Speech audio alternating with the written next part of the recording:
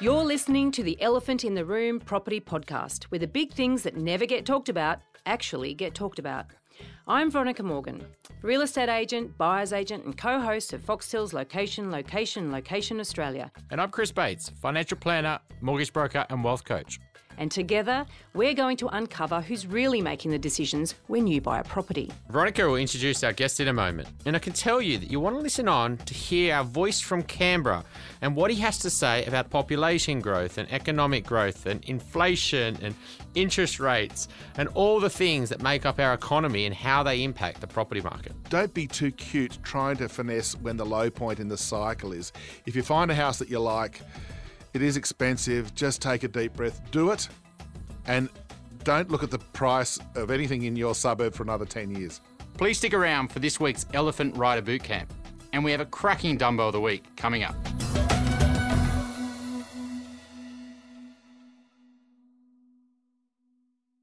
Before we get started, everything we talk about on this podcast is general in nature and should never be considered to be personal financial advice. If you're looking to get advice, please seek the help of a licensed financial advisor or buyer's agent. They will tailor and document their advice to your personal circumstances. Now let's get cracking. In this episode, we pick the brains of Stephen Koukoulas, better known as the Kook. Do you answer to Steve or the Kook? All of the above. All right. Okay, well, your bio describes you as one of Australia's leading economic visionaries, past chief economist of Citibank, heading global research in London for TD Securities, and senior economic advisor to the Prime Minister. Which PM are we talking about? We're talking here? Julia Gillard. We've had so many of late, haven't Yes, we? we've got to be careful which one, but old Julia, it was about five Prime Ministers ago. Well, I imagine that you would have been working pretty hard because she actually got a lot done as opposed to the ones we've had since, right? Yes, that's true. 10 months of my life that I'll never get back, but anyway. Okay. Now, Stephen's combination of both public and private sector experience provides an unparalleled insight into the opportunities and risks of today's economy and markets. And he's renowned for being able to turn complex economic analysis into terms mere mortals can understand, which is be very handy today. And in particular, in these times of uncertainty and media negativity, we'd love to hear his insights into what's driving the policy changes that are having such a great impact on our property market. Thank you for joining us today. An absolute pleasure. G'day, Cook. Good to see you again. Good to be here. I really appreciate you giving us your time. Martin North came out on 60 Minutes a few weeks ago and they, dramatised the property market was going to fall by 40%. And you quite hilariously wrote a bit of a challenge to Martin. Can you tell us a bit more about what inspired you to write that? Look, I'm all for an open debate about economics and the property market. It is a complex area and the property market has been booming. That's the sort of starting point. However, and it's a really big however, I get very frustrated when people make grandiose claims that they don't have any, as we say, skin in the game. That if it happens, well, they'll claim success. If it never happens, in 3 years' time, we'll all have forgotten about it and they'll have had their moment of publicity. So I thought 40% in 3 years is the forecast. So I sent him an email. I sent Martin an email and said, look, I'm willing to bet you, and I offered him very generous odds, 6-1, that we would not see a fall of 35%. So I trimmed the fall, made it very juicy in terms of 6-1. Would you be willing to take the bet? And he said he's not a betting person. So he unfortunately rejected the bet. It was quite funny because all the media picked up on it and there was a bit of an email chain back and forth. I was looking at another article. I can't remember exactly what paper it was in, but there was all the economists, a list of what their forecasts were for the future. And I think you were probably one of the more pessimistic economists out there. Could you give us an idea of your thoughts going forward? You probably were looking at the Sydney Morning Herald, The Age survey at the start of the year, and I was pessimistic, and I am pessimistic on house prices. So you might think, well, why am I sort of offering this challenge? It's because that the housing market decline is happening. It's got further to run, but for a 35 or a 40% fall in house prices, you're talking some of the horrible situation that we saw during the global crisis in Ireland, Spain, parts of the UK and the US, and we don't have those fundamentals here. We're not that bad. So what we're having to see is a price correction, I suppose, where we do see prices drop. We do see this tightening in credit having an impact, but a 40% fall, not really. More likely 7 to 10. Mm-hmm. Yeah, I mean, one of your parts on that was, a lot of this was actually quite recent, so I'm not sure if it was that one, but You were predicting that interest rates would be going down, but you were probably the only one, I think, out of the 30 economists that was probably suggesting that. Yeah. I mean, can you give us a bit more understanding of why Yeah. you think that when everyone else thinks it's going up?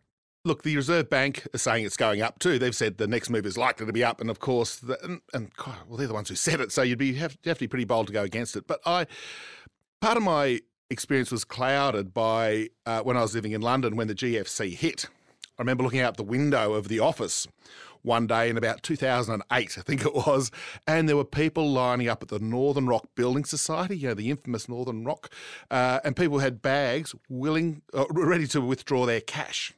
A true bank run, and that frightened me very, very much. And that led to the sort of horrible situation in the UK that sort of spread through global markets. Now, that was the reason why I thought, well, we've got to sort of see how that sort of dynamic can play out here. And while we're not having that, as I mentioned, we're not having those big falls, we are having price falls. And the reason for the rate cut forecast is that we consumers are over half of the economy. Household spending is about 55% of GDP. So what we do with our money has a really big impact on jobs, inflation, the unemployment rate, these sorts of things. So if you think of a scenario where house prices were to fall, say 10%, we've lost somewhere around the order of $750 billion in wealth if that happens. That's pretty significant for us Australians. At a time when we've also got very high levels of household debt, at a time when we've got very low levels of wages growth. So you think, well, how are consumers going to fund their spending? They can't do it through wages growth. We're not getting a decent wage increase. Can't do it through wealth accumulation because the housing market's falling, and now just recently we've had the stock market coming off. So don't look at your wealth at the moment because it's not going to be a very good story. So you think, well, what's the economy going to look like into sort of 2019? And it looks as if it'll be pretty weak. And with inflation under control, the Reserve Bank, with a cash rate of 1.5%, yes, it's low, but they can trim rates, not to rescue the consumer necessarily, although it would help, but also to try to allow the non-consumer parts of the economy, business investment, which is very dependent on interest rates, to pick up. And so the business investment side of the economy would pick up the slack that's going to be coming from we consumers not spending as much next year as we have in the last couple of years. So when the Reserve Bank comes out and says that interest rates are likely to go up, is that jawboning? Yes, it is jawboning. One of the last things that they'd want to see is a rebound in house prices. So at the moment, they're quite comfortable with this fall in house prices. We've seen Reserve Bank Governor Philip Lowe and other officials sort of saying that, after such a big run-up in prices, that doubling basically in most cities over the last 5 or 6 or 7 years, a 5 or 10% fall's neither here nor there. And that's true. And that's why I'm not as pessimistic as others in the market in terms of the house price decline. But they wouldn't want to see the discussion being, lower interest rates, so that people, when they go to the next auction, say, well, I'm currently paying about 4%, but if there's a rate cut, I only pay 3.5%, so I'll bid an extra 20 grand, 30 grand, 40 grand on the house. So they're trying to avoid that euphoria in those animal spirits we economists like to talk about when we're judging how consumer behaviour reacts. And I think that's what they're trying to avoid by saying, don't get set for rate cuts, because that would fuel that optimism and euphoria that saw house prices boom so much. One of the many levers that gets twiddled with, shall we say, one of the many dials that gets twiddled with in the general scheme of things in terms of politics and just the macro forces that drive this economy. Now, you mentioned that we have different fundamentals in Australia versus what was going on when, the GFC hit, and you're looking at Greece and Spain and Ireland and all those countries. What are some of those different? Yeah, there are several. First of all, that our banks are better regulated, even though we're seeing the horror come out of the Royal Commission at the moment. They're not really systemic problems with our mortgage market. Yes, there's dodgy practices. Yes, the fees being charged on dead people and all these other really, really dreadful things. There's no question. But that's not a systemic problem with our banks that's going to cause the economy to roll over. So that's one thing. The other thing is that about 90 to 95% of all mortgages in Australia are floating and variable, so that when the Reserve Bank does adjust interest rates, They're usually, not always, usually passed on. Many of these other economies, UK, US in particular, have about 90% fixed rate. So even though the Federal Reserve may cut rates in the US, it's not passed on quite as quickly. It takes a little while for that to feed through into fixed rate mortgages. So that makes us different, so that if we did have a crisis or something nasty came along, the Reserve Bank could cut interest rates, and consumers and businesses, for that matter, would very quickly get the benefit of those lower interest rates. So better regulated. We have a lot of floating rate interest rates. And the other thing, which is a bit more at the periphery, I suppose, is that we've been hearing a lot about the 10-year anniversary of the GFC in the last little while and the collapse of Lehman Brothers and these sorts of things. Yep. What was done when that hit 10 years ago is a really important lesson. So I dare say the Federal Treasury, who advised the government of the day, would say if we started having the wheels fall off the economy, for example, they would do a similar thing, maybe not quite as aggressively, but they would ease fiscal policies. That is, spend some money in the economy or give some tax cuts or something like that to preserve our economy. That didn't happen in Ireland, Spain, the US to any significant extent. Oh, so you're saying not only would they drop interest rates and things like that, they would try to stimulate the economy through, potentially bigger tax cuts, I guess. Bigger tax cuts, or even, dare I say it, just cash handouts, give some money into the economy, because it sort of worked. It's what the Rudd government did, isn't it? Yeah, and there were some issues with it, but they've learnt from the things that went wrong. But for everything that went wrong, there are about 10 things that went right with that money. It was money in the economy. People spent it very, very quickly, and the economy sort of muddled through. It actually did reasonably well at the end of the day. So I think they're the differences that I think, and it doesn't, our economy's lucky in a sense too, and this is, for some people, a bigger concern, is that we're linked to the fastest growing part of the world, Asia, in particular China. We don't hear about that as much as we used to, but it's still the case that 30% of our exports go to China alone. Another 40% go to non-China Asia. So that's Japan, India, Thailand, Malaysia, and those other less big economies. But nonetheless, so 70% of all our exports are into Asia.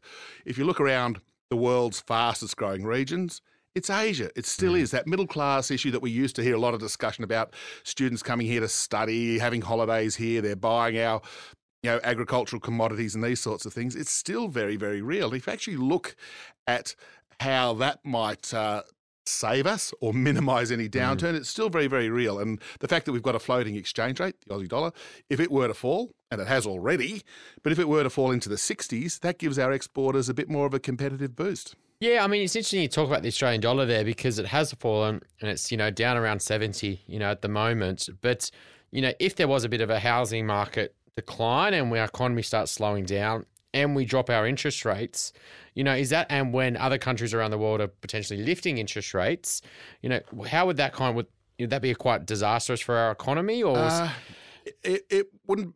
It'd mean the dollar would fall sharply. It was already gone. Remember, it started the year at about 80 cents or 79 cents, and we're already down to 70 and a half or something like that. So we've already fallen close to 10 cents.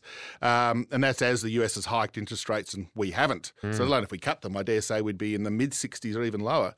Yeah. It's not a disaster. One of the things that a lot of academic studies, and I won't bore you with the details here, but I have read some of them, is that the floating exchange rate, the fact that the dollar goes up and down, is actually a really good thing. Now, if we were to go to 60, 65 cents, in a year or two on the back of housing weakening and RBA cutting interest rates, it wouldn't be great for our holidays. We'd sort of think, oh, gosh, it's so expensive to travel. But actually, that's exactly what it's designed to do. We'll have a holiday in Queensland or Tasmania rather than California or Bali sort of thing. So the money stays in Australia. And it attracts foreign tourists to Australia because it's as cheap as chips for them to come on holiday here. Yeah. So the lower dollar actually helps our economy. It is a stimulus to our economy if and when it falls. And similarly, it's not that long ago, I think it was about 7 odd years ago, we're above parity to the US dollar. Remember that? Remember how cheap it was to go online and buy all those things and holiday and all this? But that's because the iron ore price was $180 a tonne and the coal price was booming, and we had rivers of cash flooding into our economy. And that bought Aussie dollars, and the Aussie dollar went up. And it actually, while it hurt manufacturing and hurt different parts of the economy, it was the, what do we call it, the safety valve or the pressure valve that sort of took some of the heat out of the economy when it went up. And similarly, when it goes down, it gives us a bit of a boost. Sort of beautiful, this economic stuff, isn't it? I love it. Yes, I do. I'm sorry. I mean, I know, but it's funny. I was actually listening to a podcast who's that American economist, Art Laffer? Oh, Laffer, yes, Yeah, yes. I The was Laffer curve, man. Yeah, Yes. I was only listening to this the other day, and I actually posted on LinkedIn. I was like completely like a geek. Oh my God, I'm loving this stuff. I want to go and learn economics.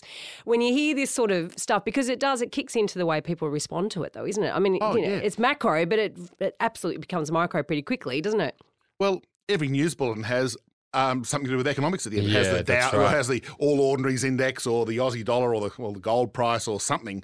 Something to do with the economy is almost on every news bulletin. When you stop and actually listen, there's something there about, today's retail sales were bad or house prices were down or up or something like that. So we get a lot of economic information and it does matter to people. This is one of my passions when I'm talking about the economy. It matters to you and everybody else because you might think, well, okay, the dollar going from 75 to 70 cents. Well, so what? I'm not planning to travel overseas. However, if you're thinking about how the economy is going to be performing, how our export market might be performing, how that might impact on the RBA setting of interest rates, because if it falls, there's less need to cut interest rates because you get the stimulus for the export sector. So it sort of matters. And the thing that's fascinating is the interlinkages of parts of the economy. So you pull one lever, something else changes, and you do something else, and the budget policy might be impacted by it all. So it's absolutely fascinating. Which does my head in when I hear people who don't know anything about it, and I don't profess to know anything about it other than trying to absorb as much as I can, but they come out banging on about company tax, one thing, which is one lever, effectively, isn't it? And going on and on and on about one lever or maybe two levers and not realising the interrelatedness of it all.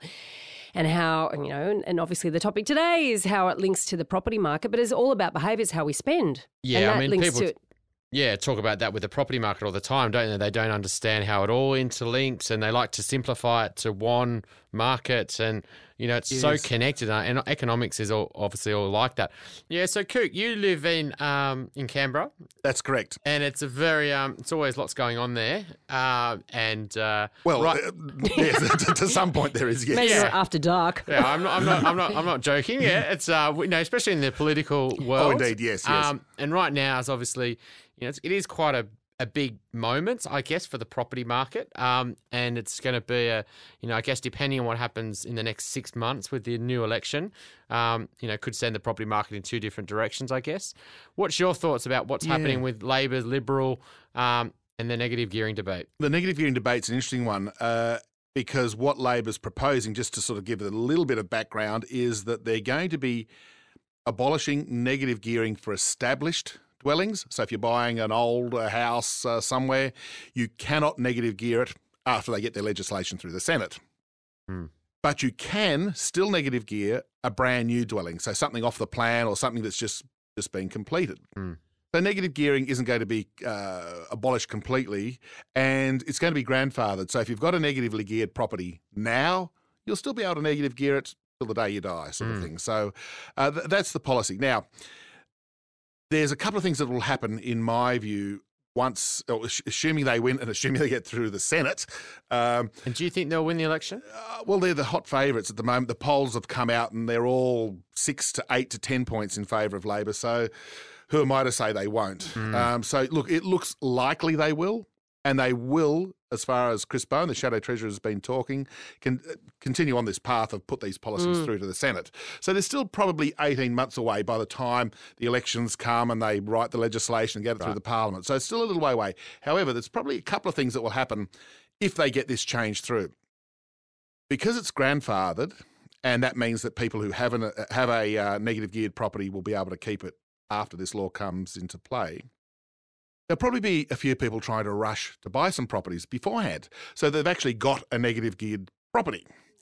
So there'll probably be a little bit of a bring forward of people buying established dwellings in the nice suburban areas and all the rest of it. Now, when the rules change, that demand will fall away because everyone who wants a property will have got one. And the tax benefits from buying an established negative geared property will no longer be there. So that market will probably, if not almost certainly, fall away. Now, what Labor's also planning by keeping the negative gearing rules open to new dwellings is that one of the issues, and I think you roughly touched on about supply and demand for housing, we need to build more houses if we've got this very strong immigration inflow, is that they want to address the affordability issue by having the supply side addressed. That is, build more houses. We know that immigration is going to stay pretty high for the next few years. At the moment, we're getting an extra 1 million people in Australia every 3 years or so. So in 10 years' time, we're going to have another 3.5 million people. They've got to live somewhere, so we need to build a lot of houses. So the policy to allow negative gearing is that people can still negative gear, but you'll have to buy a brand new dwelling. So I can see it now. I can see after this all comes in, smart property developers, and there are plenty of them around, will probably say this is negative gearing eligible. Buy this property, this brand new off-the-plan whiz-bang apartment, because it's negative gearing, it qualifies for negative gearing, and people who still want to use that approach to manage their tax affairs will probably do so. So we're probably going to get a rebound in new construction activity in a couple of years' time. So that's the plan. So established dwellings get a bit of a boost, funnily enough, before the rules come into play. Then they'll fall away. New dwellings probably will fall away because no one's going to be buying them for the moment, but then they'll get a bit of a boost when they change. So it's really just shuffling the consumer preference or the investor preference away from established towards new dwellings, newly built dwellings. Yeah, and, from your understanding, is this something that Labor's going to continue with, and there are no plans to kind of change, or? Not at this stage, no. I think they're going to go ahead with it. They see it. Well, there's a couple of reasons. One is the affordability one that I mentioned. The other one is that this tax change gives them, it's a revenue measure. They're going to be collecting, in the first couple of years, just a few $100 million, which isn't much in the scheme of a federal budget. But by 5 years after this thing comes into play, if I remember the numbers correctly, it's something between $3.5 and $4 billion a year in terms of changes to the revenue base. And that's a lot of money, particularly when they've got as their projects education, health and those sorts of things. So it's actually a revenue measure as well as a housing affordability measure. Except that if nobody's buying the non-brand new properties post-legislation in order to invest, they're not going to get any more revenue. No, but it's a tax deduction, but they can't get so the existing tax deductions will be there. That's why in the first couple of years there's not much revenue from it, because people will still be claiming their tax deductions. But the fact that there are 100,000 properties bought each year currently for negative gearing purposes, assuming the following year there are a big fat zero, the tax deductions from high income earners who inevitably usually buy investment properties will be nothing. So it's actually a tax saving. It's a tax offset. It's not that they're actually going to be collecting more tax. It's the ability of people to deduct tax is no longer there. Right. So the tax deduction's taken away. Yet another lever. So the charitable status, if you want to be unkind, the charitable status to investing in established dwellings will no longer be there. And that's what saves the government money. So when you fill in your tax return, at the moment, with an established dwelling, you claim $5,000 a year, whatever it is, on your losses, if you like. When this rule comes into place, it's nothing. And that's a saving to the government. It gives them, particularly in 5, 6, 7 years, $3 to $3.5 to $4 billion per annum, which is what they want to use to fund their policy decisions that they've already announced on education and healthcare and these sorts of things. So they've done their modelling on the presumption that all these people that would otherwise buy property won't buy it. Correct. Or if they do, you can still buy an established dwelling. You can still buy it, but you just can't negative gear it. And that's the thing. That's the issue. The problem you have is that a lot of established dwellings, their yield versus the interest on the mortgage, there's a big shortfall. And, and for a lot of some areas of established dwellings, they're bought mainly by investors. And so investors will look at them post this negative gearing change and say, well, I can't really afford that shortfall unless the rents go up a lot or the value of the property falls. And I guess I'm just a bit worried, with Labor, you can win an election, but then do you then get in and then crash the economy because you crash parts of the property market? I don't think it'd crash the economy. So a couple of the things that would happen there is of course, it was a bit like when the GST was introduced 18 years ago it was, sorry. I'm old enough to remember that. There was a shuffle in how people spent their money and adjusted their money. So before the GST came in, the 6 months beforehand, there was a big run up in spending. People bought stuff before their price of it went up because of the GST. The next 6 months, it fell away sharply. But it was obvious why it happened. So it didn't crash the economy. So the Reserve Bank and Treasury, who monitor the economy and have policies to deal with exactly these sort of things, said, well, look, we know what's going on. We know why retail sales are booming ahead of the GST coming in, but we're not going to hike interest rates because we know the day after the GST comes in, it's going to fall away. I can imagine a similar thing happening here.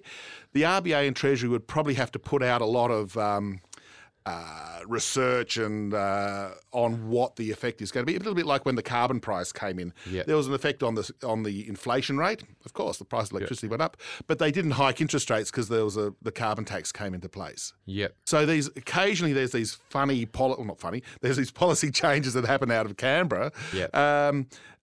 They do impact on the economy. Yes, there's no question. There will be a change in spending patterns and investment patterns, but they're not going to, inverted commas, crash the economy. And if it were to be a bit weaker than expected, well, that puts the bias on lower interest rates. So they'll stay lower for longer or could even be cut. Who knows in 2 years' time. But with the idea, and I've heard a lot of politicians say this, that the answer to affordability is build more. Yes. Do they specify what should be built? Yeah, look, the short answer to that is yes, it does. Build more does work. If we were to just sort of have an ability to sort of magically create 500,000 houses around the country, we'd have no problems with allowing the population growth or absorbing the population increase. Now, the problem is people want to live in particular parts of each major city. Near the CBD, near work, near a train line, near nice things to do. And that's why the prices of those properties are very, very expensive. And once you go out into the outer suburbs, an hour away or half an hour away, without a train, without a school, without means to getting it, the prices are cheap. Yeah. So there's that. Now, the issue what about the apartment side of things? Well, that's the thing. Yeah. Sydney and Melbourne, I don't want to not focus on the other cities. They are very, very important too. But Sydney and Melbourne, where the biggest pressures are, I think, and the biggest population inflows are, they're not very densely built. There's been a lot of work done on property density. That is the number of people living per square kilometre, if you like. We've still got a lot of houses with a quarter acre of land, or we've got low-rise apartments, just a couple of stories, or townhouses, 2 stories or something like that. And I'm not saying we bulldoze the parkland, but we're not as dense. If you've ever been to Tokyo or Manhattan in New York or London, there's the population density is incredible there. They fit lots and lots of people. Hong Kong, lots of people on a very short space. Now, I'm not saying we necessarily go down that path, but the other issue is building places where people want to live. And given that we can't build out because all the land's taken, it is building up.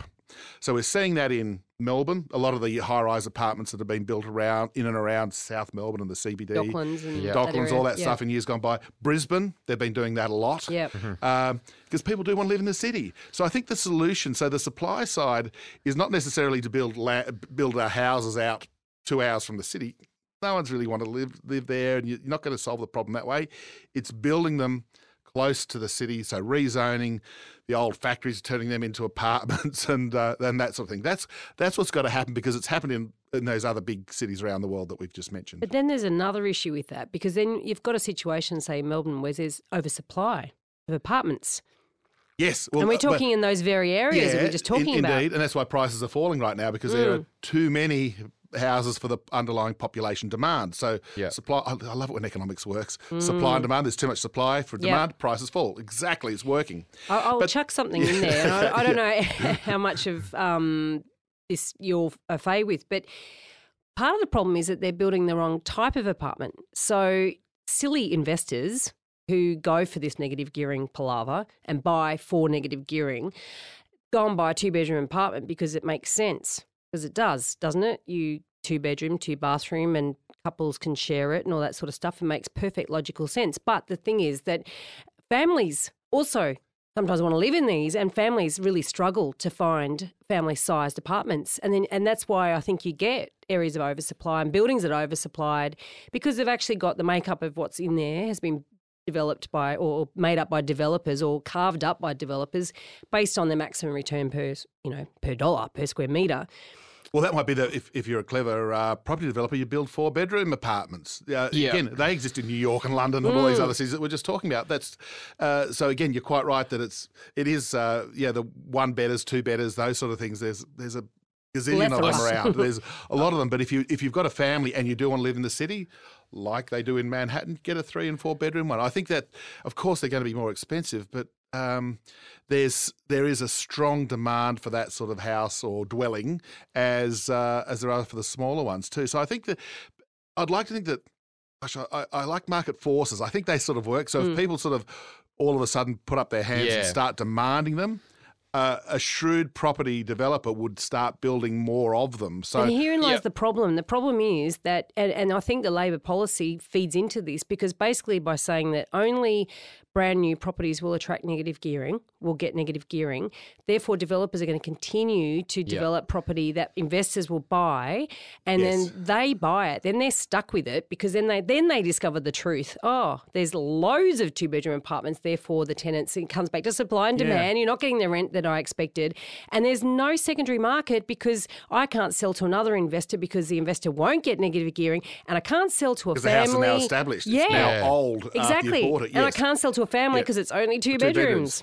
Well, I mean, that's the big point, I think, where the Labor policy's kind of missing the point. I agree. It's great. You get people to buy new property and et cetera. But from a developer's point of view, it's much easier to sell a $600,000 1-bedder studio than selling a 3-bedroom, 4-bedroom house at, $1.2 million. Sure. And so what investors are going to do, they're going to think, well, if I buy something at $600,000, it's much lower risk than spending 1.2, and so I'll buy 2. And so, you're more likely, investors are just going to go and basically buy 1 and 2-bedroom apartments, and we're just going to kind of self-perpetuate this, keep building more and more 1-2-bedders, more and more 1-2-bedders, and really what we want to be building from a supply point of view is 3 beds, 4 beds, and I just don't see investors wanting to spend that much money. But maybe it's the owner-occupiers will just step up to the plate with the 3 and 4-bedders. Maybe they're the ones that will be the ones that drive it, because I think the negative gearing issue will be seen to...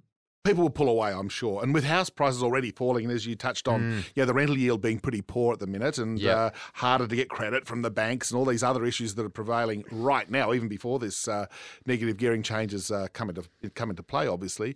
You've got this scenario where I think you're going to get a lot of confusion and people just staying away from the market regardless. So the question is, will owner-occupiers step up and fill the void?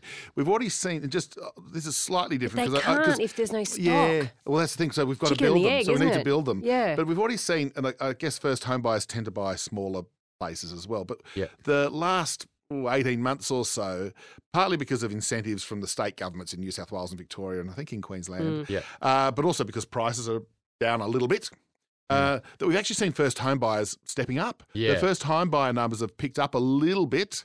But, they're not booming, but they're certainly higher than they were 18 months, 2 years ago.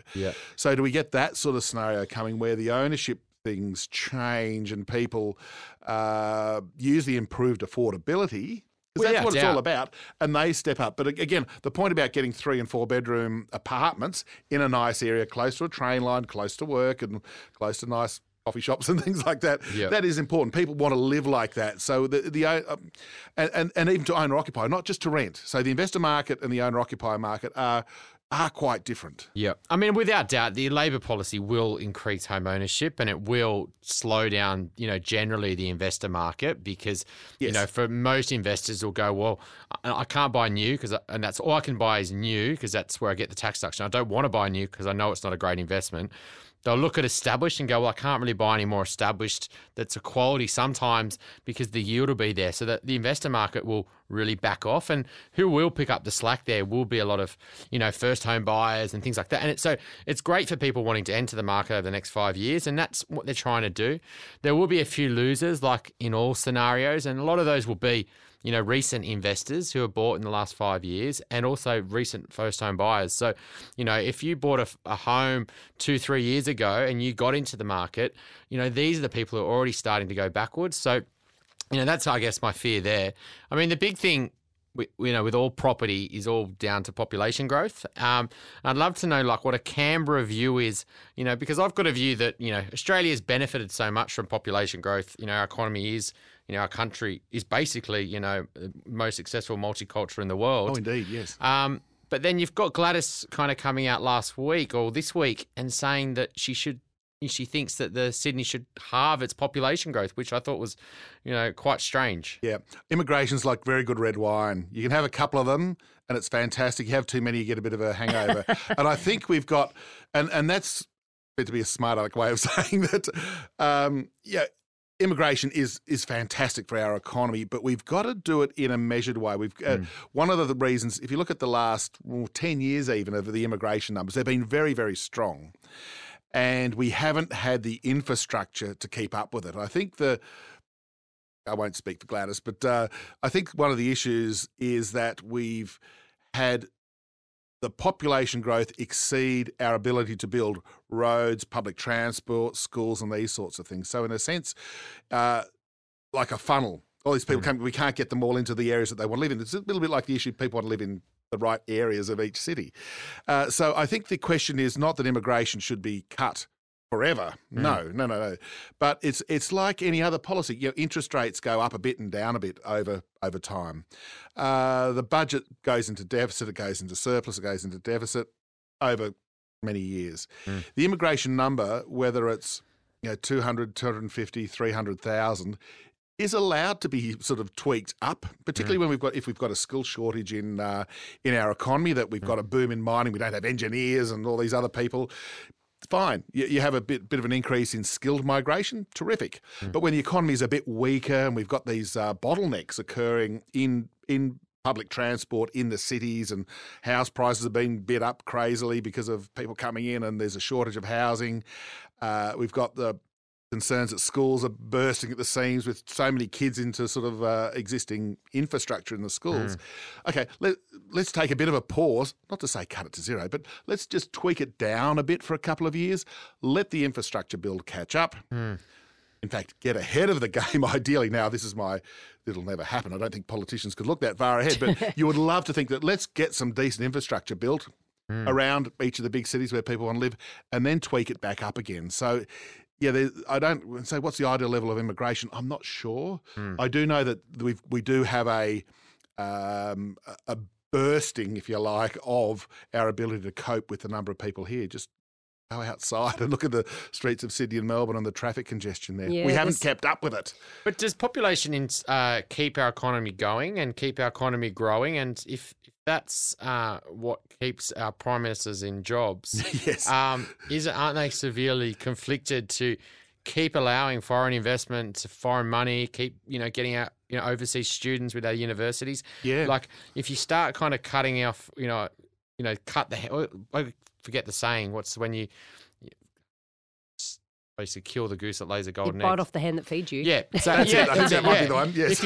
If you start biting off the hand that feeds you, I kind of feel like if you were a prime minister, you're going to get measured on success of the economy, and a lot of that comes down to population growth. It does, and no, you're spot on that. Population growth. People come here and they eat, they work, they do things, they spend in the grocery shops, they keep the economy going. Indeed, they do. So the question there is, and there's been a little bit of it, I suppose, in Queensland, here in New South Wales and also Victoria at the state government level, because state governments are the main ones that drive the infrastructure spend, even though the Commonwealth government give them some money to fund it. But I think the issue's got to be that we do need to have a bit of a rethink on all these sorts of things and spend money on infrastructure.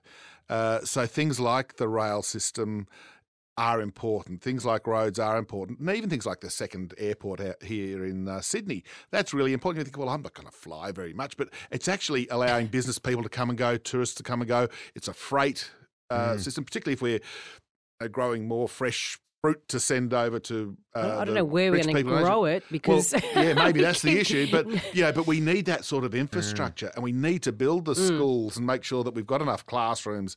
And there's also human capital infrastructure, if that doesn't sound too wanky. But anyway, but it's also making sure that we've got teachers to teach the kids. So all these people come in and we're not spending money on training teachers and things like that. So this is again the interlinkages in economics. Sure, we have a big influx of immigration. Terrific. You're quite right that it does add to growth, it adds to the economy. But if you haven't built the infrastructure, you haven't built the houses for them to live in, for whatever reason, politically too difficult or whatever, you do run into these constraints. So I would say, and I do love it when any government says we're going to spend some money on the right infrastructure. So those sorts of things that get people around, to home, to the job, to the schools and these sorts of things, that's really important. So what do you think of this sort of latest talk, in fact comes and goes quite regularly, about, well, the migrants can come, they just shouldn't be able to go into Sydney and Melbourne, they should have to go out to regional areas. You can understand why that happens because a house in Wagga Wagga is a fair bit cheaper than in Camaray or somewhere like that. Yes. So, I can understand it, but they need to go there to do something. Again, if there's no jobs there or there's no schools there for their kids or those sorts of things, then it's really difficult. So, so it makes perfect sense why they don't go there. Indeed. So it's chicken and the egg though, isn't it? So who then decides, okay, there's a regional centre, we want to actually build the population in that area. Who then sets the ball rolling? I'll give you a little example, one that I do like, and I honestly can't remember which side of politics came up with it because it doesn't really matter. But when it was the Medicare call centre at the time, it's probably MyGov now. Yeah. But the Medicare call centre, they needed to build one because people ring up with their Medicare claims, So rather than doing it in the middle of Sydney or in Parramatta or in the middle of Melbourne or even Canberra, they set it up in Launceston in Tasmania. I think if my memory is correct, don't quote me on this, but they employed something like 400 people directly in the call centre to help people with their Medicare forms. Fantastic. It created 400 jobs in Launceston. The secondary jobs were huge. People went down there with their partners and their kids and whatever. So it created a scenario where an otherwise problematic city like Launceston wasn't doing well, got a real boost. The people who went there got a good job. They bought houses that were cheap as chips and had a good lifestyle. So it was one of those things. So it can be done through those sorts of means, although there's only a limit to how much you can do with governments. It's really got to be the private sector. So why does a private sector company set up in Tamworth or in Bendigo or somewhere like that? Yeah, I mean, that's the point. When I was in Melbourne, living in Melbourne, TAC, they moved from Melbourne, which is if you get injured in a car accident, they move to Geelong, right? And then they create a whole lot of jobs there. But if that's the government, great. It's easy to do. You move the ATO office or you move Centrelink or, you can keep going. But, if the big tech companies or the big banks don't want to open up head offices and, move to these places, the government's kind of trying to drive a new economy. And it unfortunately, they're also jobs that generally don't pay extremely high salaries. So you don't even get a kicker like a mining town where everyone's earning a lot of money. Yeah. So again, it's how do you get the private sector to set up there? So you've really, one way you can do it, and it needs to be thought of carefully, is sort of tax breaks. You give I think it's called a tax treaty. So if your company, XYZ, whatever you happen to be, and you go to the government, the state government, say, look, I'm going to employ 1,000 people I want to set up in a regional centre. There is a case, carefully done, for them to get a company tax break or a payroll tax break, something like that, so that they're actually setting up something outside the CBD areas which are congested and crowded, and that can work. And again, with my old job, I used to travel around the US a lot. And again, there's a country roughly the same geographic size as Australia, with 310 or 20 million people now, massive. But they've got cities of 500,000, 1 million, 2 million dotted all through the place. How do they do it? So there's a question. Obviously they've got a bit different history and all the rest of it, but they've got cities in the middle of nowhere, sort of thing. What we would consider the middle of nowhere in Australia. That are fully functioning with air. Again, it's transport. You've got to be able to get there quickly. So I know this is maybe outside your area of expertise, but I've always wondered. I mean, it's 200 years older than Australia, right? How the hell did they get that many more people there? and that many more cities?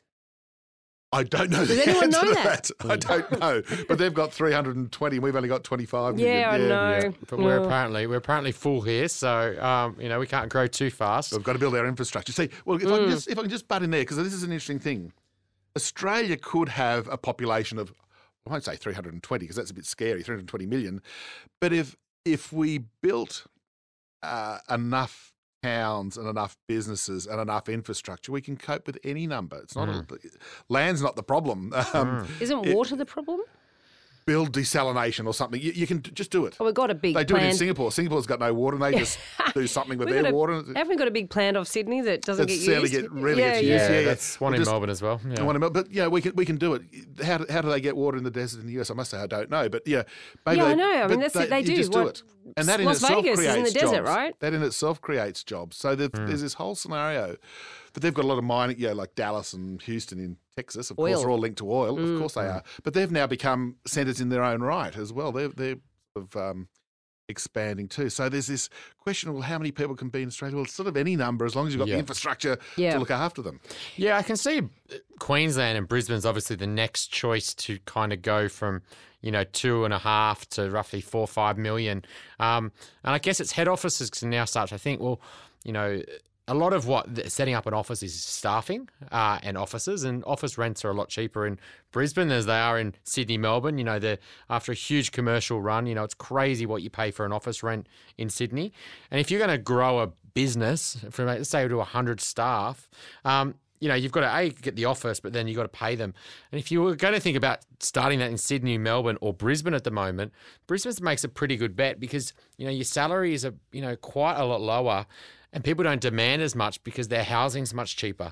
And so, you can kind of see that naturally businesses should, go up there, but maybe it's a bit of a, a chicken and egg, It's the incentive of getting skilled staff, yeah. And when you think about how the other part of the economy is changing, and I think you touched on this with high-skilled, high-paying sort of jobs being an important part of how an economy can be developing, is that you want to get the talent, if you like, to go and work there. Yeah. So you need an incentive to go and work there. So why would I, not me personally, but go and work somewhere that isn't maybe quite as nice as Sydney or Melbourne? It hasn't got the status attached to it. Well, as well. At the moment, it doesn't have the status. I think that's an important thing. So the question is, how do you encourage that to happen?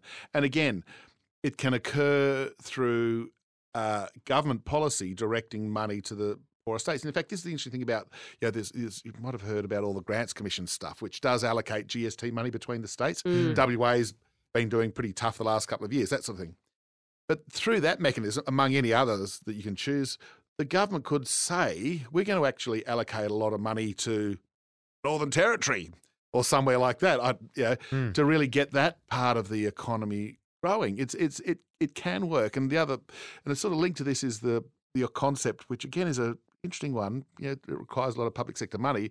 The food bowl of Asia being in the northern part of Australia, which has almost got nothing there other than lots of rain and crocodiles. So it's sort of perfect for growing stuff. But again, there's no roads, there's no plains, there's no nothing. So you might grow the world's best mangoes, avocados, and whatever else grows up there, but you can't get them to market. Yeah. So this is where this whole, and how do you get people to go and live there when there's nothing there at the moment? So the question is, how do you start it? How do you get someone to sort of say, I'm going to, so you build the roads and you get someone to set up your massive mango exports or whatever they happen to be and sell and fly them all to Asia, fresh and expensive. And so it can be done, but the problem politically is that it's really expensive. It does cost a lot of money, and the short-term rewards are nothing. It takes many years for you to actually get some reward. Now, political cycle's way too short for that to happen. You just answered the question. What about Adelaide, though? Because Adelaide has attracted quite a bit of investment from from industry. Yeah, Adelaide's doing well. You know, its market, well, it sort of seems to be rather stable. It doesn't have the booms or the busts. They've got tourism as a really important part of what they're doing. They've got the sort of wine industry. Courtesy of all those wineries you're going to drive. and other agriculture and the like. They're doing okay. And they've got links to the mining sector. I think Santos and other big companies got their headquarters there too. So that's part of the deal, though. But again, it's on the way to nowhere, because even further out is Perth sort of thing. So it's not a thoroughfare. Coming from Canberra, as we just mentioned, one of the interesting things about Canberra is that it's growing really strongly. And it's not public servants, because the government's not hiring more public servants. Again, it's linked to these other things that we well-off Australians are demanding. Services. It's related to the education. You know, the two universities in Canberra, I believe, have something like 45,000 people. Canberra's only got 400,000. Wow. More than 10% is just uni students. Tourism is doing remarkably well. We've just had Floriade with all those gorgeous flowers and things. And this is not an ad for Canberra, but the gallery's got a fantastic Roman exhibition from the British Museum. So apparently there's 30 wineries within half an hour too. Well, I've been to probably 25 of them, yes, and they're mighty fine too. So, but it's on the way to somewhere. If you're a Sydney side, it's only a couple of hours on that nice freeway to go there. On the way to Snow. Yeah, have a couple of days in Canberra on your way, or something like that. So it's those sort of things. It's sort of you've got to build it on the way to somewhere. So Adelaide, yes, but it's at the end of the line. It's a destination in itself. It is. It's a place to travel, not on the way to somewhere. Whereas even parts of the Central Coast and the South Coast of New South Wales, as you get into Victoria, and then in Central Victoria, there's lots of lovely little towns and cities there that are worth a look. So one of my, I guess, call it a conspiracy, is that the Australian government, is all for higher house prices. They really like us when we've got, higher house prices. It's more tax revenue, it's more CGT, it's more stamp duty, it's more land tax, it's more rates. You can keep on going on how much the Australian government is in on high property prices. And I guess what's your view on because you've worked in the governments, do they really care about, reducing house prices, or do they really just want things to level off now? Yeah. And so, first home buyers start entering the market and they're not as disgruntled. And then as soon as that's kind of gets through, then they want to keep pushing them up again. No, I don't think they want high house prices. I think what they would like, having seen this boom you could say the boom's been of the last 10 years. It's actually been the last 30 years with a few little hiccups along the way. But if you look at any chart of house prices, it's been stunning since, I think, the late 80s. How many years ago that is? 30 years. Yeah.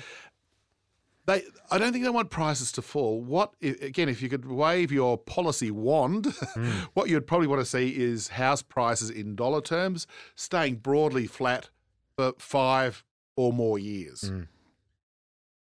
That would allow affordability to improve. So even in an era of low wages growth, the wages growth are a little bit over 2%. So if we do, that's pretty low. Let's hope or assume that they go up to, say, 2.5% or 3%.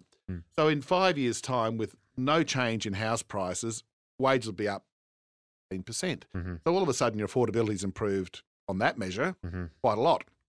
So they want, and they do want people to own their own homes. They don't make it quite as explicit, because that's sort of seen to be a bit politically incorrect for people who don't own their own homes. So they try not to say that too much. But they just want affordability to improve, because people still want to buy a home. Buying your own home is tax-free. That's the other thing that will never, ever happen, that it's capital gains tax-free when you buy your own house to live in. And every renovation you do to it is money that you earn money on as the price goes up. As long as they go up. Well, as long as they go up. But I think ideally they just want to see prices consolidate. They want to see affordability improve. And the best way to do that is have prices being broadly stable rather than falling. Because as we said at the early part, if prices were to drop 20%, people say, yay, affordability is all of a sudden way better. However, the people who bought at the top are underwater. They're unemployed. The banks who lent them the money are saying, well, we're not going to lend any money because we've got such a dreadful problem on our balance sheet. So you actually do get a hard landing for the economy. So ideally, I said the magic wand, just stable. Small falls are okay. A couple of percent a year, that's okay, as long as it's orderly. And it's really, the government's sort of want to improve affordability through that means rather than crashing the market. Look, of course, when prices go up, they collect bucket loads of revenue. They do. But I think that's sort of, they'd be willing to forgo that if we could get affordability and ownership rates back up over the next 5 years or so. So that's interesting, is it? Because also, part of the issue at the moment is everybody sitting on their hands waiting for the crash to continue and or happen, depending on your words, your phraseology. Because if they were going to fall 20%, well, nobody would be buying anyway, which is why they'd be falling 20%. But you did mention earlier on that they've still got some more to run. So just elaborate a little bit more on that. Yeah, look, I think we've only just seen the start of the fallout of the Royal Commission issues and the tightening of credit. And even a realisation that prices are falling. It took a while for people to recognise it because, again, over time, you occasionally see 2 or 3 months where prices drop 1%. Whoop-de-doo, as they say. It doesn't matter. And people sort of shrug it off. It doesn't matter. But now I think according to the Core Logic numbers, they've dropped 12 consecutive months. And the fall in that period in Sydney is, I think, about 6%. Melbourne, it's about 4.5%. Well, Perth is about 12 or 13%. That's been smacked really badly. So you've had some big falls, and I think that's now feeding into people's thought processes. So I think as you touched on, the first home buyers sort of thinking, well, I've saved my deposit and finally they're falling, but they've got further to run. I'm not going to step up yet. I'm going to just hold back, and if I keep my job and I've got my deposit, even though I'm earning a rotten interest rate on my deposit, I've got my cash, I've got my approval of my loan, I'm ready to go, but I'm going to hold off. So of course, for the sellers, for the people trying to sell, they're still probably got the mindset, oh, my house is really worth $1 million, not 900, so I'm not going to drop my price. And they're going to have a reality check of whether they just have to take a lower offer rather than sort of holding out for the higher prices, which probably aren't there. So I think that you've got a bit of a Mexican standoff. The bidders, and we're seeing this from the very low auction clearance rates, the bidders aren't really stepping up. The vendors aren't dropping their price. And, of course, by definition, that's how you get the falling auction clearance rates. Now, 9 times out of 10, that resolves itself with prices falling, not with vendors all of a sudden realising that they're going to have to bid a higher price. So I think that's the correction in prices that's still unfolding and still has, well, I don't know, 6 months, 9 months, 12 months even, to go at least, and then we'll revisit it once we get past the election result, which we've already touched on. Yeah, and the Royal Commission, I 100% agree. It's we don't know anything about the Royal Commission yet. It still hasn't finished, And, yes. And so we've got a couple of months till the CEOs are going to get grilled one by one, and that's going to be quite hilarious to watch. You get paid $8, $10, $12, $15, $20 million a year. You're going to have to go through a few stressful days to talk it through. But there's without doubt a Royal Commission doesn't happen every year. A Royal Commission of the banking was called upon for years and years, and finally it's happened. And we can't just go in 2019. There has to be some recommendations, and those recommendations have to be implemented, because the Australian public are going to say, well, hang on a sec, what was that? It was just all farce. And one of the recommendations out of that, I believe, is that banks will have to verify consumers' spending when they're doing loan applications. Well, they already do now as a consequence, don't they? Yeah, so only really since June. As in just. I mean, wasn't it legislated? That's why you haven't seen the impact on prices yet. Correct. Or credit growth. But wasn't it legislated anyway, and then they just weren't doing it? And now they're actually being told, there is a law in place, guys. You're actually meant to follow it. Yeah, so, I mean, fundamentally, loans are being, approved, all over the country from banks, from brokers, and minimum living expenses was a pretty, standard way that most loans were approved, or expenses a bit above the minimum living expenses. And, the bank wasn't really doing anything to kind of really check whether that was actually real or not. And going forward, that won't be enough. And so, and that one of the big things I feel coming out of the Royal Commission is they're shifting the responsibility away from the borrower, which is where if you default on your loan, you lose your house, you lose your money. And they're shifting that back onto the bank to say, look, if you haven't verified their situation and you haven't verified their spending, then you're actually to blame a little bit here because you lent them the money. And that's scaring the hell out of the banks. And so I think with this Royal Commission next year, I 100% agree that it is quite worrying.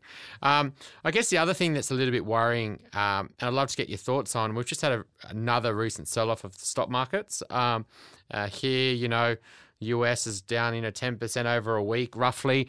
US, China, etc.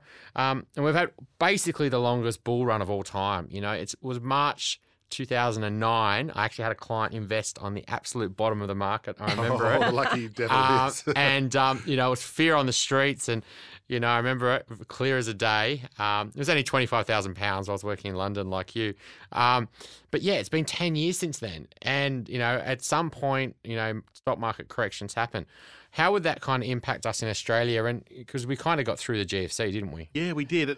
Look, our stock market has massively underperformed just about every other one. So we haven't quite had the boom, but interestingly, in the last 2 months, our market, I was checking just this morning, was down about 7% in 2 months. That's like chunky. That's not insignificant. It's part of this wealth effect again. Not that we usually have lots of money tied up in stocks that you can get your hands on easily. It's in our superannuation and things like that. But nonetheless, the wealth effect, when people sort of see the fact that their super balance has gone down, not up, I'll sort of say, I was going to be retiring in 5 or 10 years. I don't have enough money in there because the market's so one of two things happen. They either say, well, I'll just be careful and I'll put some more money into my own savings now, or add it to the super balance if they can do that. So that means less spending in the economy. That's an important part of it. Or they'll sort of say that, well, hang on, I've got to have to work for more years because of this, and you actually get a more cautious approach to consumer spending because of that. So the link between wealth and spending is clear, whether it's house prices.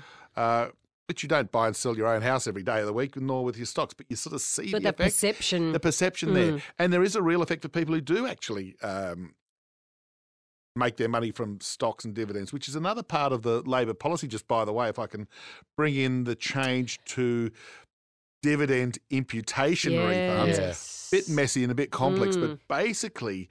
That means that the incredibly generous, I suppose, tax treatment of fully franked dividend payments will be scaled back. It's not eliminated, it's just scaled back so you don't get a refund. You can still claim losses. But it also means that one of the things that I'm thinking about is that in a couple of years' time, if these policy changes come through, our friends in financial planning will have to do a serious rethink about how they structure their advice. At the moment, and in years gone by, someone on a decent income, let's say, you went to your financial planner, they said, well, negative gear a house, put your money into shares that pay fully franked dividends, and you're laughing. And that was a great strategy. It pretty much worked with house prices booming and the tax credits you got from fully franked dividends. If both of those things change, and if you're a financial planner, what are you going to be telling your clients? I'm not sure what the answer is here either, but so what are you going to be telling your clients? Because the attractiveness of negative gearing, as we've just touched on, is linked and limited to new dwellings. So that's changed. Your advice on sort of buying the fully franked dividend shares, that's changed somewhat. It's still a benefit of doing it, but and not quite as tougher chunky. too, right? Yeah, and now with the stock market falling, you've got all this, well, what are you going to do with your money? So is it global shares? Is it international bonds? Is it, I don't know, commercial property? We're going to see quite a different investment climate for individuals, even SMFs, super funds. SMSFs. Well, yeah, thank you. But it's going to be quite a different environment where people put their money. And so the financial planners who are agile, quick to think of new strategies for their clients to put money, not just the good old-fashioned negative gearing and fully franked dividends, they're going to get a real march on their competitors too. Yeah, I mean, probably the advisor numbers will probably be halved by then. As well, because of the Royal Commission too. You know, and we've got increasing education standards coming up as well, where everyone's going to have a degree, and a lot of, the average advisor age is, I think, 56. So we've already got a very, older, very male-dominated as well, I'll add. So I think the advisor force just in generally has got huge turnover coming up. But the way that we structure advice will 100% have to keep shifting because superannuation, it's very limited now. We can only put 25 grand a year in. And so, that's one little lever. Other lever, should we buy a property? Well, maybe not. Should we buy some shares? Should we pay off the home loan? If you can't negative gear a property, and this is where some people forget, is you won't be able to negative gear shares. And that's actually another strategy that, is actually a really good strategy as well.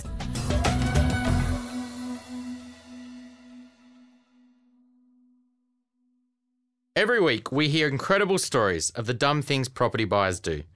Dumb things that end up costing them a lot of money and or creating a whole lot of stress. Mistakes that can be avoided. Now, Kook, have you got a property dumbo for us? We can all learn what not to do from these stories. A property dumbo. One thing that... Can I talk about one thing that I've done that was really bad? You want to be the dumbo? I'm happy to be it. It's sort of it's postponing a decision to buy a house. I know that might sound really oxymoronic given just what we've said for this last little bit, but delaying buying a house for whatever reason is a really bad thing. In fact, just in the last week or two, I was chatting to my lovely sister and talking about, do you remember that house in Mossman that we saw? Mossman here in Sydney. This was probably in the early 1990s. She was coming with me and my wife. We were looking to buy this place in Mossman. I can't remember the name of the street, but it was $405,000 for a 4-bedroom house on a big block of land. We could only go to about 390. We couldn't get that last 15,000, and so we didn't buy it. We ended up buying something not quite as good. My guess is that something like that would be worth, I don't know, 3 or 4 million now. And I busted a boiler to buy that place. Well, hey, other friends, I'm going to hold. Well, hang on. What did you buy though, and what did that do? Well, funnily enough, we bought a place. We bought a place in Redfern, and it did okay. But then when we wanted to upgrade our house, about 5 years later, it hadn't changed much. So churning property is, I won't say it's a dumbo thing, but try to hold on to it if you can, because you look back at the places that you could have bought or that you did own. And when you're as old as me, 20, 30 years ago, you think, oh, my God, if only I'd held that, if I only had the wherewithal to hold that property, it'd be worth squillions now. And as I was saying, this is the other thing right now. We're sort of saying, people are going to postpone buying because they're trying to find the bottom in the market, and that's fine. But you've got to remember also that housing to live in, different to investing, but to live in your own occupied house, in my view, should be a 10-plus year time frame. Yep. And that if you don't quite pick the bottom of the market, in 10 years, is Sydney housing going to be worth more than it is today, or Melbourne? I'll put my money on that, my hunch is yes, it will be. Now, what happens in the meantime, I can't be sure. So I've seen a lot of friends probably 5 years ago say, oh, look, prices are crazy. I'm not going to buy. I'm going to wait. Now prices went up 60, 70, 80%, and they're still trying to put away a few dollars a week to get their deposit. So if you're buying a house to live in, my hunch would be just do it. Take a deep breath, close your eyes. Okay, you do buy selectively. Don't just throw any money at anything. And if you've got a downturn like now, you can be a bit more choosy, or you can be a bit more aggressive with your low ball offers or something like that. Take advantage of it. But still buy a house to live in, and then you can put picture hooks in. Yeah. You can have a cat. You can paint the wall purple. You can do whatever you want. Whereas if you're renting, you can't do those things. Although with the Changes in Tenancy Act, you might be able to do some of those things. But look, don't be too cute trying to finesse when the low point in the cycle is. If you find a house that you like, it is expensive. Just take a deep breath. Do it, and don't look at the price of anything in your suburb for another 10 years. Yeah. I mean, so if you go back to your Dumbo there, just so if you could have gone back, you said you couldn't stretch to 405. Well, we didn't think we could. So you potentially could, right? So we didn't want to. Right. So it wasn't that you couldn't. You actually put a mental hurdle based on something. Our wages and how much our interest payments were going to be. And I think... yeah, we just had our daughter and all this other stuff. And so you were feeling a bit blah, blah, blah. Yeah, so you went we talked ourselves out. We went very conservative. We're not going to borrow up. We borrowed to the eyeballs as it was. I think I can't remember the exact numbers, but we borrowed a lot of money. So you back still then. went for something around that price, but you went in It was- Redfern. yeah. I think if I remember correctly, we bought in Redford for about $375, which was quite expensive for Redford. Yeah, he must have put a pretty good So you house would've- back then. If you could go back, you would have either got for the 405 or you would have bought in Mossman for 370 instead. Like if you, I'd have gone the 405. Yeah. With Harry hindsight, I'd have Yeah, gone. I'd okay. have bank stilled and borrowed another $15,000, which at the time was a lot of money. Again, we're Yeah. talking early '90s, so I don't know what that is in today's dollar terms. Well, the but it interest was- rate's probably pretty high back Oh then. yeah, they were probably 13. But you do that stuff, your mortgage Yeah, calculator. And we yeah. thought another 15,000. I can't do that. And oh my god, so we talk ourselves out of it a bit. it's a really big point actually, because I'll help clients try to figure out what price point should they enter.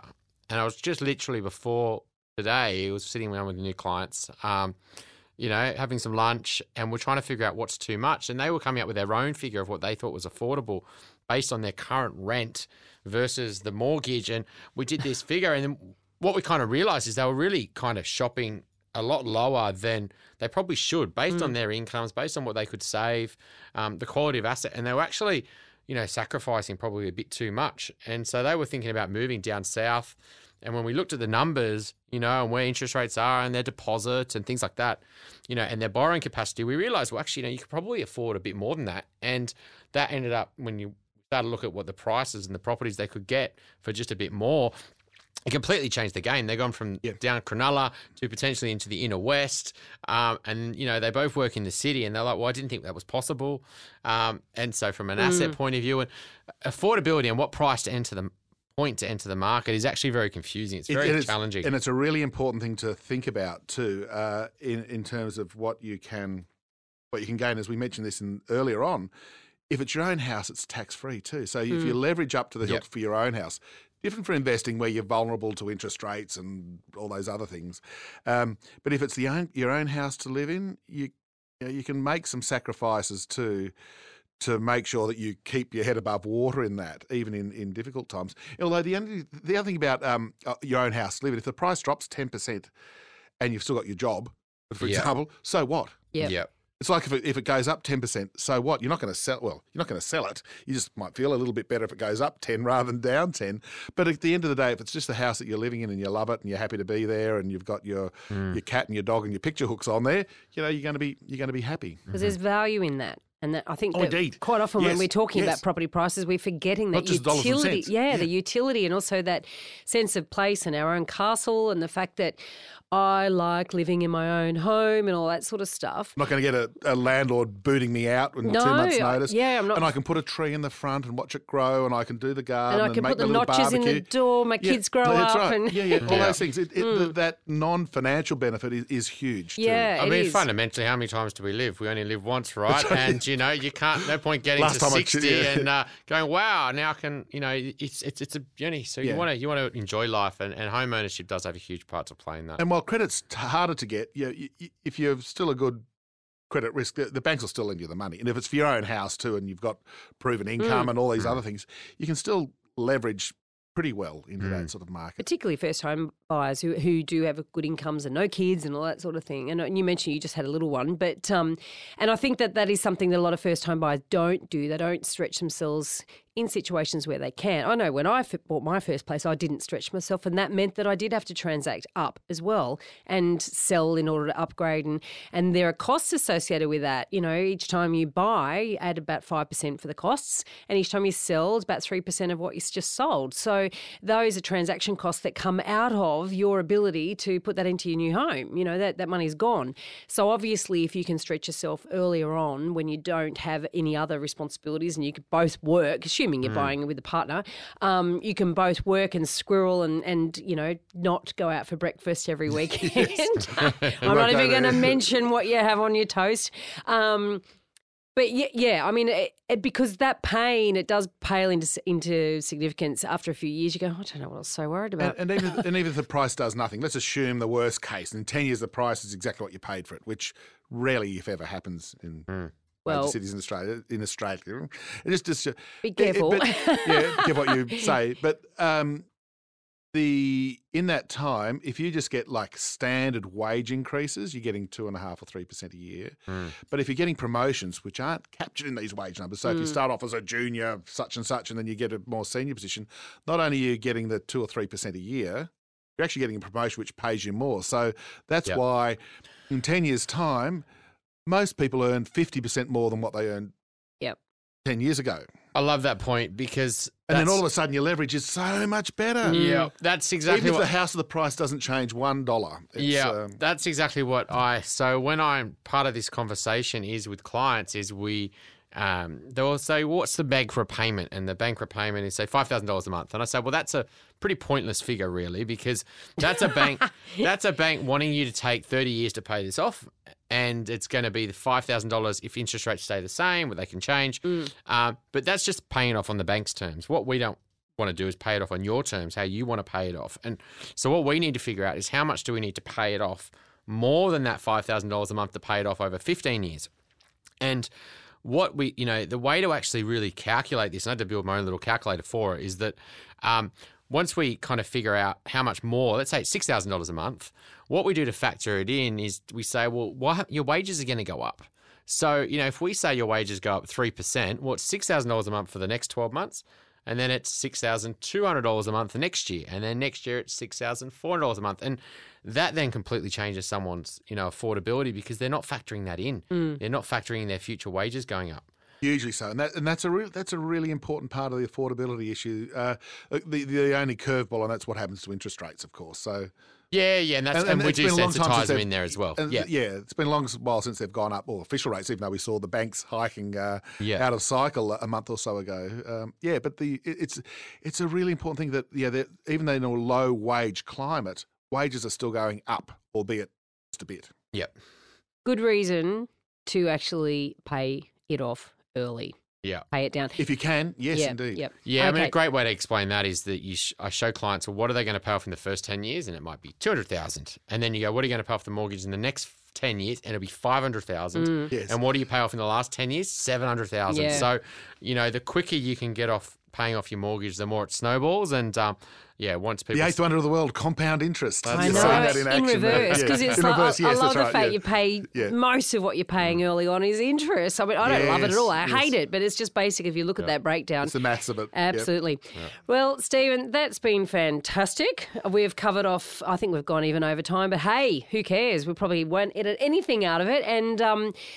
really good insight overview and insight into what we often don't think about or talk about. And we really, really appreciate your time. Thank you. An absolute pleasure. I thoroughly enjoyed it. Look forward to the next one. Thank you, Kate. Cheers. Cheers.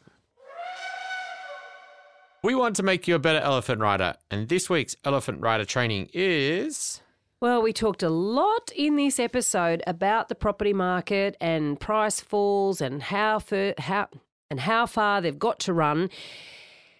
We also talked about not delaying if you want to buy your own home. So it might be a little bit conflicting for our listeners to try to work out what the hell you should be doing. Now, there's a couple of ways of looking at this, and I'm going to talk about firstly owner-occupiers and secondly investors. Now, for an owner-occupier, you've got to get on with your life. If you need a bigger home, this is a time to upgrade. If prices are falling, upgrading is actually cheaper for you than if you were to upgrade in a rising market. And that is absolutely simply because if you are buying and selling in the same market, the property that you sell is, yes, going to take a fall, and the property you buy is going to take a fall. And percentage-wise, that means that you are going to be saving money by upgrading now. Okay, if you need to understand why, send us an email and we'll send you some workings out just to illustrate that. You do have to be careful, of course, because it's not like if you're selling out of a really buoyant market into a really, really slow market, you can catch yourself out. But I'm talking really about if you're upgrading in the same general area. So there's a great opportunity there. But absolutely fundamentally, the thing is we don't all sit on our hands waiting for the market to stop falling or to level off or to start rising again if we need a home. Okay, we do need to get on with our lives. So I just want to encourage you to think that way. But in terms of what do you buy and where do you buy it? Now, one thing that we see over and over again, and all the researchers that we've interviewed on this podcast in previous episodes have all talked about the same sort of thing, and that is a flight to quality. And that starts with the location. So if you are buying in a blue chip location, you are buying into an area where there are fewer people that are forced to sell in a downturn. And that is usually what protects prices. And so that's why the falls in prices are not as great in blue chip areas as they are in less blue chip, more volatile areas. Now, there's a lot behind all of this, but I just really want to point out that the general overview that we were talking about with the Kouk today was really referring at a very macro level. He's talking about Sydney house prices, for instance. Sydney's a massive big city. You know, we've got 5 million people living here, and we've got something like, how many suburbs have we got in Sydney? I mean, how many? We're covered like 200 square kilometres or something, Sydney, doesn't it? It's 200 in the 10-kilometre ring. Well, there you go. Over 200 in the 10-kilometre ring. We've got a massive amount there. Thanks, Chris. We've got a massive amount of suburbs, a massive amount of locations, a massive amount of places in which you could actually buy your property. So they don't all perform the same, okay? So I'm just trying to remind you about the flight to quality that we talk about, and we've talked about over many, many episodes.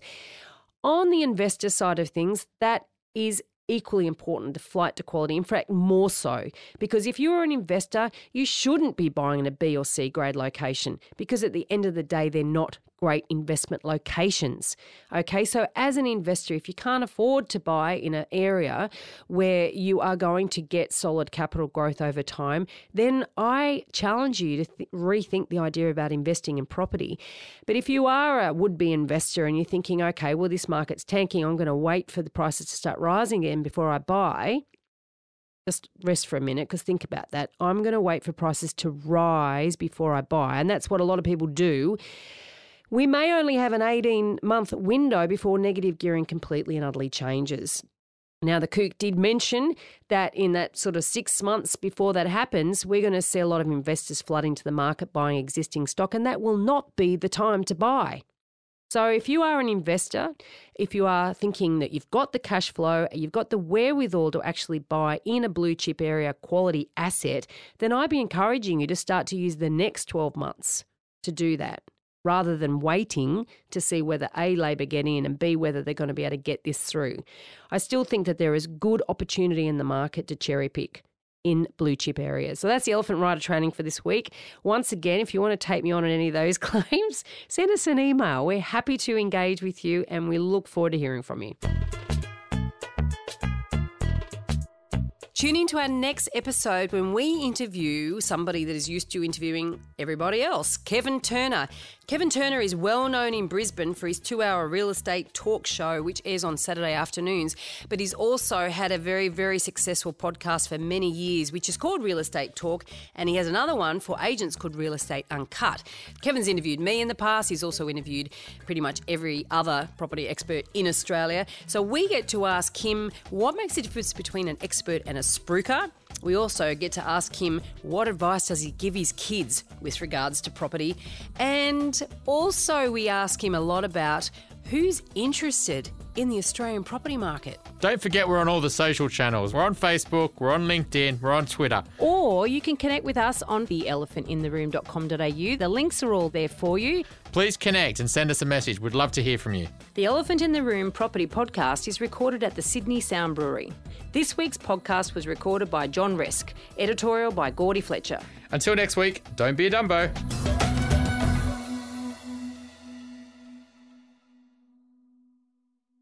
Now remember, everything we talked about on this podcast is general in nature and should never be considered to be personal financial advice.